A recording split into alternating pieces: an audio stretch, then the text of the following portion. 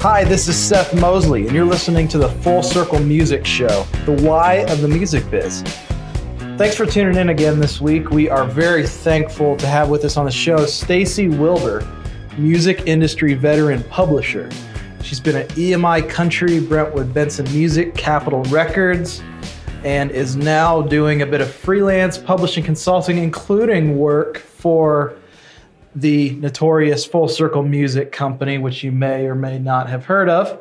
We got a chance to sit down and talk with her about her entire journey to Nashville, moving to Nashville, growing up, listening to music, being a girl in the music business, and what publishing kind of looks like and how her role has changed and evolved over the years to even doing some management work nowadays. So I've gotten to know Stacy over the last couple of years, and she is a trooper. If you're a girl wanting to get into the business, she is someone to look up to. So you're not going to want to miss any of her stories. Stick around to the end of this episode. And before we jump in, I just want to give you a quick message about the Music Makers Boot Camp, which is almost sold out. Are you an aspiring artist, producer, or songwriter? Have you ever wanted to break into the music business but didn't know where to start? Would you be interested in spending a weekend with some of the leaders in the industry? Well, here is your opportunity. It's called the Music Makers Boot Camp, and it's happening January 25th through 28th live in Franklin, Tennessee. It's going to be happening at the legendary Sound Kitchen Studios, where records like Taylor Swift, Paramore, Keith Urban, Bruce Springsteen, and many more have been made. You'll be learning in these rooms where multi-platinum songs have come to life. And we'll be bringing in some of the best and the brightest who are doing it every day to share their wisdom, knowledge, and experience. This is a great opportunity for you to take your music production, songwriting, or artistry skills to the next level. The music industry doesn't have to be some big secret. Me and the other coaches really want to share what we are doing with you. Come and learn it with us. Registration is now open at FullCircleGoesLive.com. Again, that's FullCircleGoesLive.com. It's limited to only 40 spots, so get yours now. These sell out quick, so don't miss your chance. I'll see you there. So as you can tell, it's going to be awesome. Music Makers Boot Camp, the first time, we had over a 9.3 out of 10 rating from all the attendees. It was our very first time doing it. This next time is going to be even better than that. And got a lineup of powerhouse music industry speakers and panelists and faculty that are going to be with us. So you're going to want to make sure to grab one of those last few slots that are available. Before we do that, I want you to just zone in, focus, be here for the interview, and let's jump into the studio with Stacy Wilbur. We're here in the studio. Full Circle Music Show. Seth Mosley here with... I'm X O'Connor. We've got Stacy Wilbur in the house. Stacy Wilbur here in the house. Veteran Nashville music publisher. And I was trying to think of the word. I couldn't think of the word. Boss Babe. That's the new thing. Boss Babe. There you go. Boss Babes. That's a first for. I've never heard that. That's before. like the new hashtags. I don't know, but Boss Babe. Okay. That's. I'm not sure. I done and completely love that. You've been given the hashtag. Boss Babe. So okay. There we go. I'll take it. Yeah, exactly. So we work together. We do a bit of publishing together. We do a bit of everything together. What's your story? How did you get into music and end up in Nashville? The whole thing. The whole thing. Well, it is. I actually was at the Grand Ole Opry Saturday night and was walking through that process of my dream to move to Nashville. I grew up in a really small town of Teconcha, Michigan with 740 people in our small town. Wow. I always say 739 because I moved away because nobody leaves. Yeah. I always had big dreams. My friends thought I was crazy, and I just always wanted to go places and do things and saw the bigger picture than just living in my little town, which is completely fine, but I just wanted to go somewhere. And my family, my parents, introduced me to country music and just music in general. My dad loved, rock music. He also loved people like the Bee Gees and Gordon Lightfoot and different things like that. But my mom was a hardcore country music fan. And so we started coming to Nashville for what is now called CMA Week, used to be called Fanfare. Oh, wow. And it was at the old fairgrounds here in Nashville. Oh, yeah. And I started coming in 1982. And I was a little girl, and I just fell in love with country music. I also fell in love with talking to artists and kind of like the underdog. Like I had this heart and passion for, as a 10-year-old little girl, for artists that were standing there at their booths and nobody was getting their autograph, while Barbara Mandrell or Conway Twitty or the Judds, Alan Jackson had a ton of people lined up. I would go and get different people's autographs. And I still have those books, and one of those people was Patty Loveless. And no one knew who she was at that time. So that's kind of where I got my love of music, and kept saying, I'm going to move to Nashville one day. And my family was like, yes, okay, sure, and pat me on the back. And I ended up going to college. I'm a bit of a planner, and so I decided to get a degree in elementary education, which is something I also love to do. But my plan was get a degree in elementary education, move to Nashville, teach school, and then see what I could do in the music industry. Because I also thought that, you're from a small town and you sing and you do that thing that everybody else does here in Nashville and you think you're amazing. And so I thought I wanted to be an artist. And so that was in the back of my mind. That's part of what the plan was for me. And moved to Nashville in 1994 and didn't have a job or a place to live. Wow. Was 21, and again, my family thought I was crazy, but I had a dream. I used to go to see the Judds, and Wynonna Judd used to say, let my dream become your dream. And she used to talk about how her journey of becoming a country artist. And I just thought, well, she can do it. And she came from nothing. I can do that too. And so that's really some of what brought me to Nashville. I was definitely a fan of the music. I was in fan clubs, and I was definitely that true fan, not ever believing that I would actually end up here. I think I just showed up. I showed up and gained relationships. So I moved here in 94. I taught school for a year, and then just spent the rest of the weekends going to shows, meeting people, starting relationships. Got to know a girl named Allison Durham Spear, who's a part of the Spear family of the Southern Gospel group. And she was on the road with, I was going to show my age, with Wayne Watson. Wow. And I used to go out on the road with her. We became friends. You go on the road with them on the weekends.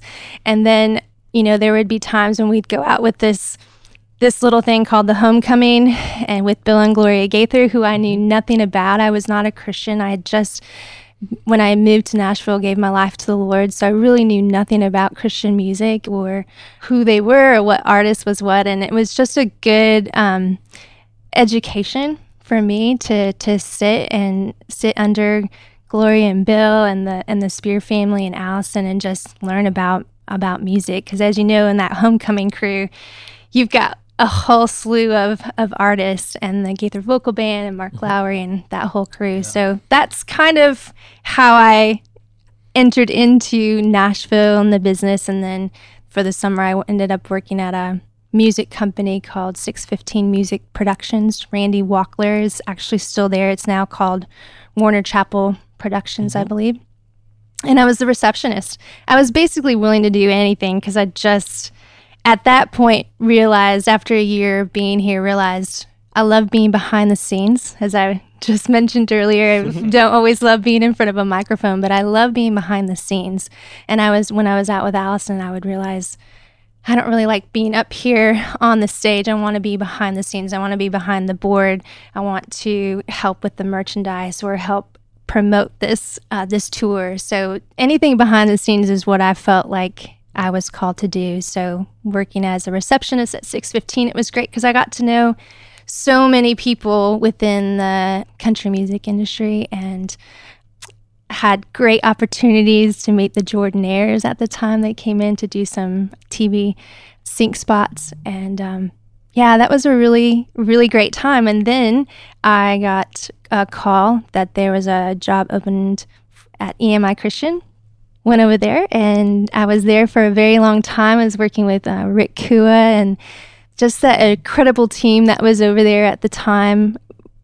That was an amazing experience. When I was there, was the start of Worship Together, and people like Chris Tomlin and Matt Redman, the whole Passion team. That was just an amazing time to kind of be a part of that. Our team in publishing actually went out and were a part of those conferences at the time, and so worked there.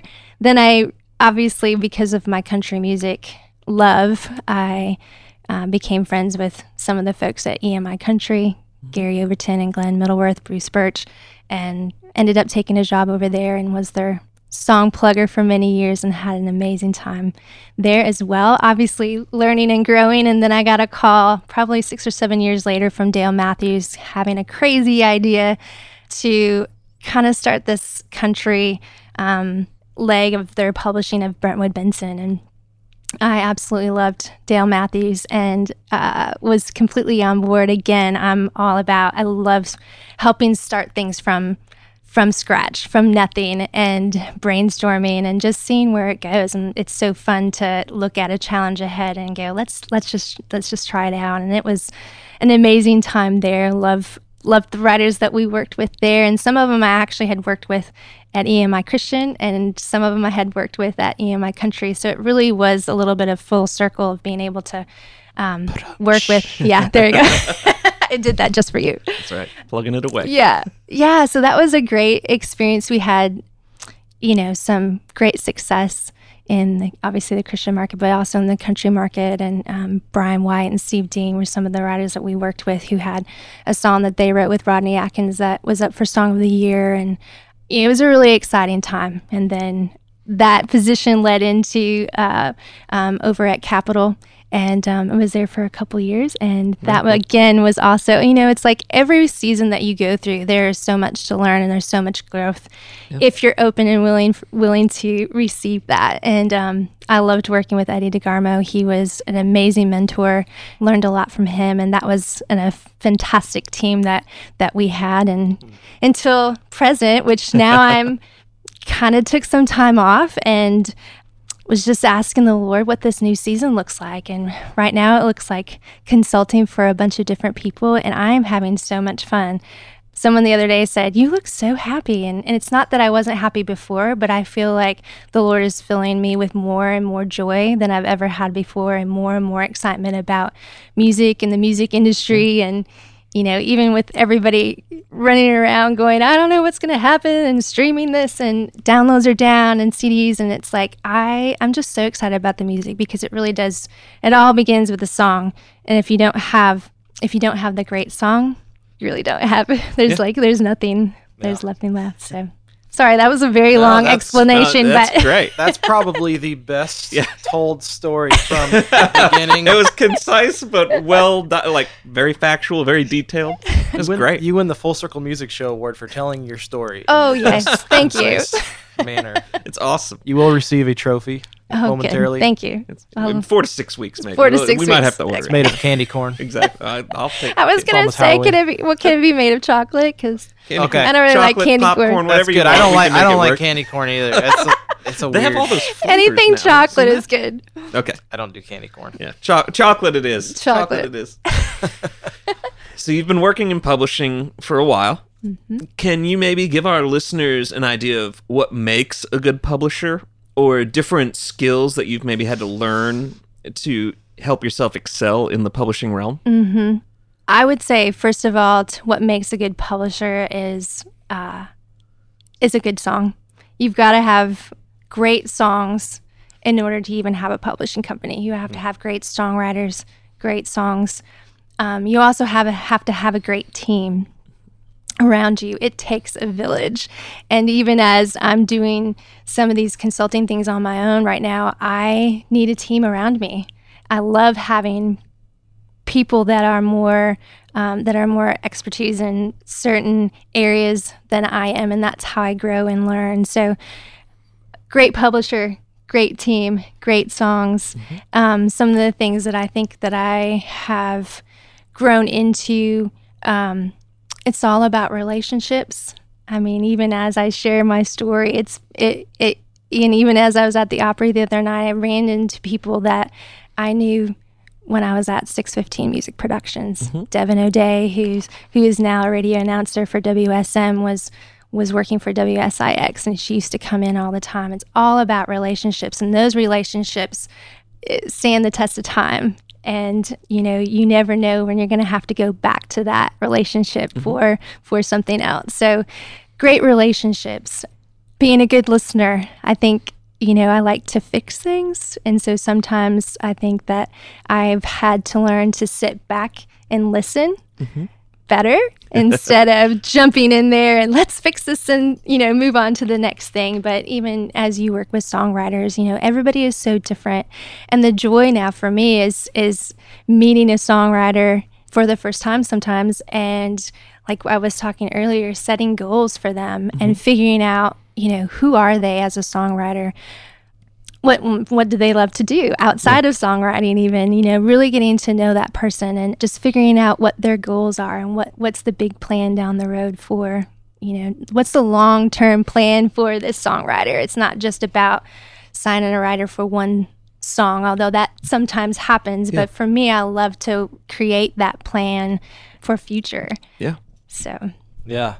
That's great. That's awesome. So you've worked with, sounds like several different companies and a few different labels during the course of your time here. Do you feel like in this day and age, there's so much back and forth about we need a label, we don't need a label, we need a label, we don't need a label. Where are you at on that? Because you're now kind of doing things sort of on your own, and you've been through a lot of the systems, worked at a lot of the systems, and so I'm just kind of interested to know where do you stand on that? We work with labels all the time, but we also completely understand the value of an artist just going for it. Yeah, I think obviously I absolutely love labels. We work with so many great ones, and I think that it all depends on what the artist needs. There's so many different types of artists that are out there now. There's the independent artists that really just want their songs heard on iTunes or Spotify. They don't necessarily want or need to tour. They just want to throw their songs up there. They're done. They're happy. But then you've got the other artists that, they need a marketing plan. They see the bigger picture. They want to do big tours. They want to travel. Social media is key. And those are times when you really need a village around you. You need a label, and a label can really provide those detailed things that you might need as an artist. They'll provide promotion and marketing and distribution, and there's so many things that they can provide for you that if you're an independent artist, you may not have those opportunities. They also provide so many relationships outside of what you may or may not have. So again, I think it really just depends. We're in this, I think years ago, it was you had to have a record label in order to be heard. We didn't have streaming. We didn't have Spotify and Pandora and iTunes. We didn't have all of that. So it was really the only way to be heard or to tour and and do live events like that. But now anyone can put their songs up on iTunes or Spotify and get on playlists. And so yes, I just think it really depends on what the artist, what their goals are, what their needs are, and what they're focused on for their career. What do you feel like some of the things that, because before it was sort of about distribution, why you need the label, and partially because of the finances as well too. Labels nowadays can often make an artist who doesn't have the resources, they can come in and be a partner in that way to get a project made, to get music videos done, to get them on help with tour support, different things. What do you feel like some of the benefits are nowadays for an artist signing to a label versus just doing it on their own? Well, yeah, I think it really is about, I'm just thinking of some of the labels that I know, like the opportunities that they have to get you in front of people that you might not ever get a chance to get in front of. You know, the labels are partnering with other people, publicity folks who can get you in front of Good Morning America or get your songs into those TV shows, TV NSYNC. You know, it's a lot of times it's a partnership with the publishing company and the label too. And I think that that's more common now than ever before, where, and I know I keep saying this, but it really does take a village. And so everybody needs to be working together in order to create opportunities for the artists, because there are so many out there now, because there's the limit is endless of artists and songwriters. Yeah. So, you know, I just think that they provide a lot more opportunities than you can do on your own,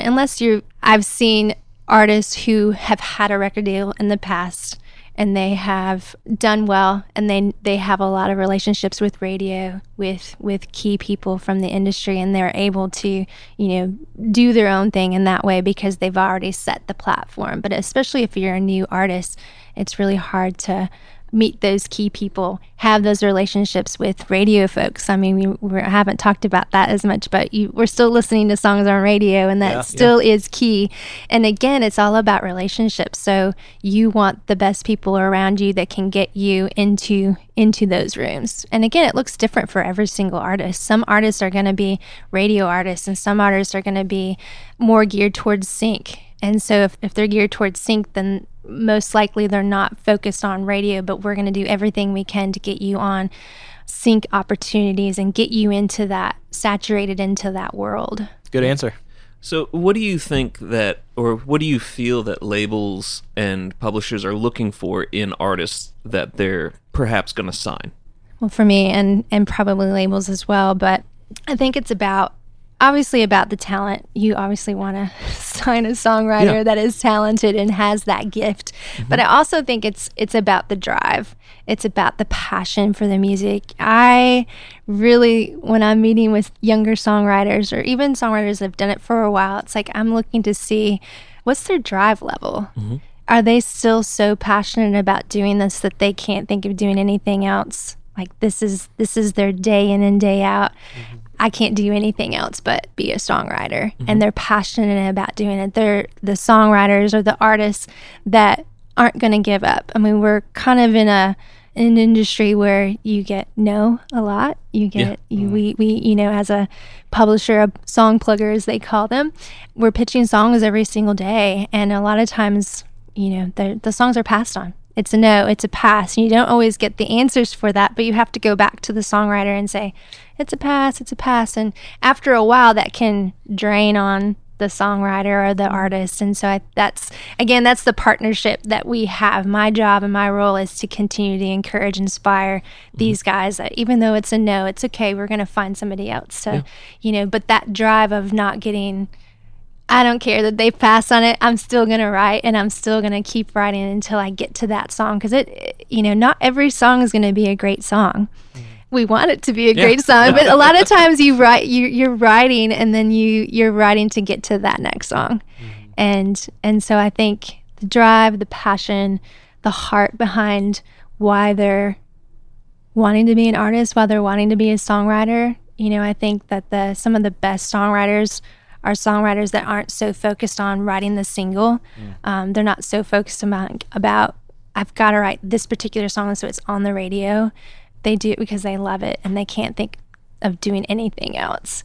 And it's also those artists and songwriters that I have to keep up with. And I think labels love that too, because you never want, it's harder to work with an artist that you're dragging along. You want to work with those artists and those songwriters that are so passionate that you're like, wait, hold on, I'm trying to catch up to you. You know, those are the people that I want to work with, because it keeps me on my toes and it challenges me. And it's like, okay, they're running, they're already down, you know, they're almost to the finish line. I've got to go and catch up with them. Well, I don't think I've heard that. I mean, half the job of the publisher is to encourage and inspire. Yeah. And that's because we hear a lot about the mechanics of it, of, well, you got to make sure that their schedule's full, you got to make sure that the songs are properly registered, you got to make sure that this and this person are working for them. But just as songwriters, we need so much encouragement and inspiration, just because, like you said, especially in the beginning, you're getting 99 no's for one yes. Mm-hmm. And so I'm glad you said that, because that's something as a music publisher, that's a huge benefit for having a music publisher. It's almost like you get the publisher, but then you get therapy for free. Well, it's something that since almost day one, when I started EMI Christian, I feel like, and again, I was a very young Christian at the time when I started at EMI Christian, and the Lord placed on my heart, encourage, inspire, create, those three words. And I had a friend, April Jesbury, by the way, I should probably throw out that name. She's an amazing songwriter. Aaron Schust, right? Yes, My Hope is in My You. Hope is Yeah. in You. Mm-hmm. April was in my office, and I was telling her that story, and she came in the next day and made these beautiful signs for me: encourage, inspire, create. And they follow me wherever I go. They're in my office, in my home right now. But Wow. that's what I feel like is my calling, really, in whatever I do. But it's to encourage, which hopefully will inspire the songwriters so that they can create the best song, the best, create whatever it is that they're creating, that they, will be able to create. Her slogan the is best. much more elegant than ours. I know. Wait, what Ours is is 3 words that is dare to suck. It doesn't quite. Yeah. Dare It's to a little suck? different. Yeah, I like that too, But though. it comes, both you of can them work. You Yes, can tell they that both work. we and this is another reason why I love that we get to work with you, because my wife always gives me a hard time about this, and this is leading into my next question. There's a big difference between how men operate the music business and how women operate in it, and there's a little bit more grace and elegance. So I'm looking forward to some of that permeating into our. Sometimes you need that little edge taken off Yeah. the sides. Well, and sometimes we need a little more of an edge. Yeah. So, that's the beauty of it all. It's like, I've had people ask me recently, are you going to create a whole team of women around you? And it's like, Boss babes. boss babe, hashtag. And I mean, it's one of the things that I hope that down the road, or that even in my career, that I've been able to inspire or encourage women within the industry. But I think that we need each other. That, again, it's all back to what I keep saying, it takes a village. You need that team, and there's something that women bring to the table that is obviously a little bit different, and there's something that men bring to the table that's different as well. And if we can gel together and work together, wow, what a great team that we would have. I mean, but Well, it's ironic because, to make it sound technical and sciencey, I mean, in Christian music, the target demographic is primarily women that listen to Christian radio. So it's a little ironic that it's run by mostly men. yeah, there's only a few of us in the Christian world. You've got Holly Zapka and Carrie and myself. I mean, I was thinking about this morning, but then you look at the country market, and you've got people like Beth Laird from Creative Nation, Carla Wallace, Big Yellow Dog. There's definitely, more of that in the country world. And then you've got Jody Gershon, who's running the whole publishing division of Universal worldwide, and she is a rock star. And and it's like, I look up to those people, those women who are doing what they're doing, and they're doing it with determination and character. And again, it's like they just have a love for music. I mean, at the end of the day, it's like they're doing what they're doing because of their love of it, and those songwriters. Well, and this is a whole nother rabbit trail that I don't want to go too far down, but I have a daughter now, so I'm becoming more increasingly passionate about it, and I'm probably more of a feminist than a lot of feminists are. I think there's a big line in the sand almost with, and this comes from, Christian music based in the church, and historically in America, I mean, it's a very roles-centered thing. I mean, the woman stays at home, does the cooking, the cleaning, and man goes to work. It's a very role-centered society, and I think when you start to get outside of the realm of the church a little bit, hence country music and pop, there's a lot more progressive view on, hey, women can do, maybe not the same things men do, but they can do as equally as great of things. Yeah. You know what I mean? That's been fun even for me to see. I mean, we've worked, like on this High Valley record, we got to work with Chris Lacey, who's a great, He's amazing, encouraging, inspiring A&R person. Yep. Amazing. I don't think we've ever done a record. That's weird. We've never done a record with a female A&R until now. Well, and you also look at Connie Bradley, who used to run ASCAP. You look at Frances Preston, who was such a huge advocate for songwriters at BMI. I mean, those two women, they, again, were rock stars to me. And I was grateful to have and spend time with them along the years when I was working in the country market. Yeah, I think at the end of the day, it's like God has a calling for each of us, and it's going to look different for everyone. And I think that if we can, I don't have children yet, but if we could, create an environment that they know who they are in Christ, they know who their identity isn't in their job, their role. And I think that's been the biggest thing that I've had to learn over this last year is my identity isn't in working for a company or working for specific people. My identity is in Christ. I'm a daughter of the King and a child of God, and God has called me to what I said before, encourage, inspire, create, and whatever that looks like and whoever that works for, that's the best. That is so amazing that I get to do whatever that looks like for that day, and I think that's what I encourage young women and young men even to just find out who they are. Ask the Lord.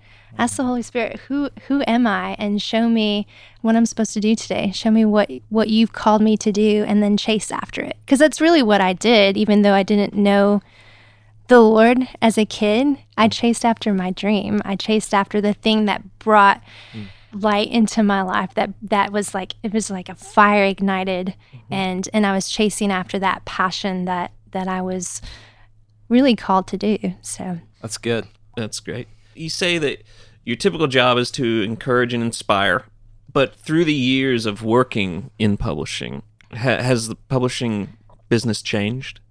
Have you noticed things evolving especially as the music industry has changed so much, especially recently with all the digital mediums? Right. Yeah, it's definitely, I think, in the early days, in the old days, the olden days, when they were, when they were DATs. I mean, people don't even know what those are. That's what I was doing at EMI Christian. I was transcribing DATs to CD form. But yeah, we used to pull those around on our horse and buggies. Oh, yeah. And reel to reel. When I was at EMI Country, Bruce Birch we used to talk about the reel to reels and that's how they would pitch songs. And sometimes the tape would break, and so they would have to stop. They'd have to stop and tape it back up and play the song again. Oh my word. It was so easy now. And that's the thing too. I think that, we have full access. Yeah. So quick. We can just send an MP3, download, you can hear it so quickly.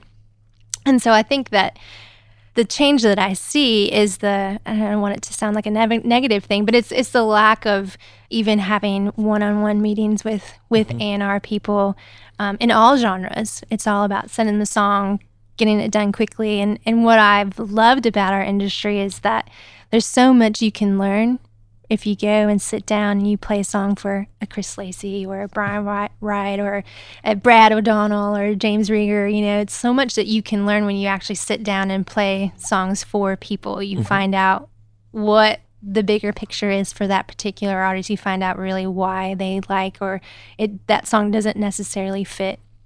And so that's been a change because now it's probably less meetings. It's more sending those songs through MP3s. It's even as a publisher, we're not just setting up co-writes anymore. I mean, that's still a big part of what we do. And I think that's a challenge for songwriters that are just songwriters, because I think that, again, several years ago, you were setting a songwriter up with another songwriter and they're writing a song and then you're pitching it. And now you are setting up a songwriter, hoping that you can get in with a producer and an artist. And so it's a little more of a chess game trying to figure out how to create an opportunity for that particular songwriter to make that co-write worthwhile. And so that's a little bit of a change too. And I think that we're also chasing down other revenue streams. We're chasing down even a Christian songwriter. It's like that's what they did. They wrote songs for the church, or they wrote songs for CCM Records. And now we're doing that, but then we're also trying to write country, or we're also looking to try to write songs for TV and film for sync. And it's all because the royalties are dwindling a little bit because of mechanical licenses. We're not selling as many records. It's all streaming and going towards subscription. And so that has really affected the songwriting community. So our job now is a lot more than just setting up co-writes. It's finding more opportunities for each songwriter and each artist. So you were talking about streaming there for a minute and how it's become a much bigger part of the industry. A lot of labels are saying that streaming is the savior for the music business. How do you feel about that? Do you think that's an accurate statement? I don't know that it's the savior of the music industry. I mean, that particular word for me, it's like God's the only savior. So I'm not really sure what's going to happen. It'll be interesting to see. I think as the seasons go along, I think everyone thought that about CDs. I think everybody thought that about digital downloads. That was going to be the saving grace. And it's going to be just an evolving time in our industry. And again, I think that we can either get down and out about it, or we can jump in there and jump on the train and do whatever we can to figure out ways to, because at all the other companies, I had a specific thing that I did, and I'm having an opportunity to learn so much about YouTube and getting artists on YouTube and the royalties that come in from that, figuring out playlisting on Spotify. There's so many different ways to go about that and look at that. So I'm spending my time studying and learning and growing as well. And I think that's what we have to do. We can't get stuck holding on for dear life for what used to be, because that train has gone. That ship has sailed. And so we've got to just, keep going and keep learning and keep growing and do whatever we can. I think even as a community, it's been interesting to see different the PROs coming together now too, just because of what's the word I'm looking for? The DOG, the decision. The decision that they made, and just seeing how I think it's going to be a season where the record labels, the publishing companies, where we're all it would be great to see us all kind of come together and help each other. I think the more that we do that, not that that's the saving grace either, but I just think that we're just all going to have to work together as a team to get what we want and to really do what we can to educate people about what streaming means and how it really does affect songwriters. I think that's the biggest problem is education. That the kids don't know. The people that are buying or streaming for free, they have no idea that they're streaming this, and that songwriters and artists are not getting paid for this at all. They have no idea that's how they do their life. So I think, if we can all come together, we can all, speaking to Congress or speaking to, whoever will listen and letting them know that we've got to do whatever we can to help these songwriters and their artists. This is their bread and butter. And what can we do to help sustain them so that they don't go away? Yeah. That's great. So as we're kind of closing out, I want to know, it's kind of a two-part question. First part being, what has it been like, and what is it like to be a girl in the music business? And then number two, what advice do you give to maybe a girl who's looking to jump into it? What would you have said to you back in 94 when you first got into it? Well, I think it's interesting that the story I said in the beginning, how I was looking up to Wynonna Judd, the Judds, and how they threw that out there, let my dream become your dream. They made it seem so attainable. They made it sound like, hey, anybody can do this. And again, I think if you have the desire and the talent and the passion and the willingness to go after that dream, then anything can really happen. And so I would just say to younger women, younger artists, younger songwriters, to just run after their dreams, to not be afraid, to not to be fear, not to let fear stand in your way. I think that is a big hindrance for all of us. I think we let fear stand in the way, fear of failure, fear of what people are going to think about us, fear of not doing it right.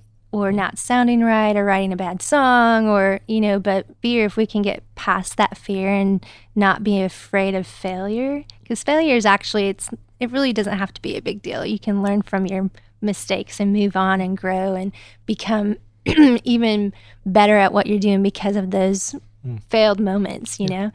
And if you're not failing, it just feels like you're kind of in the little safe box, to me anyway. And I don't want to be in a box. I want to be out and about and going chasing after my dreams. I mean, I still have dreams in my heart, and I still have things that I want to do. And I think that anything can happen. Yeah. Anybody can do whatever it is that I think it's a calling. It's asking the Lord, what is it that I'm supposed to do, and how am I supposed to do it, and then chasing after that.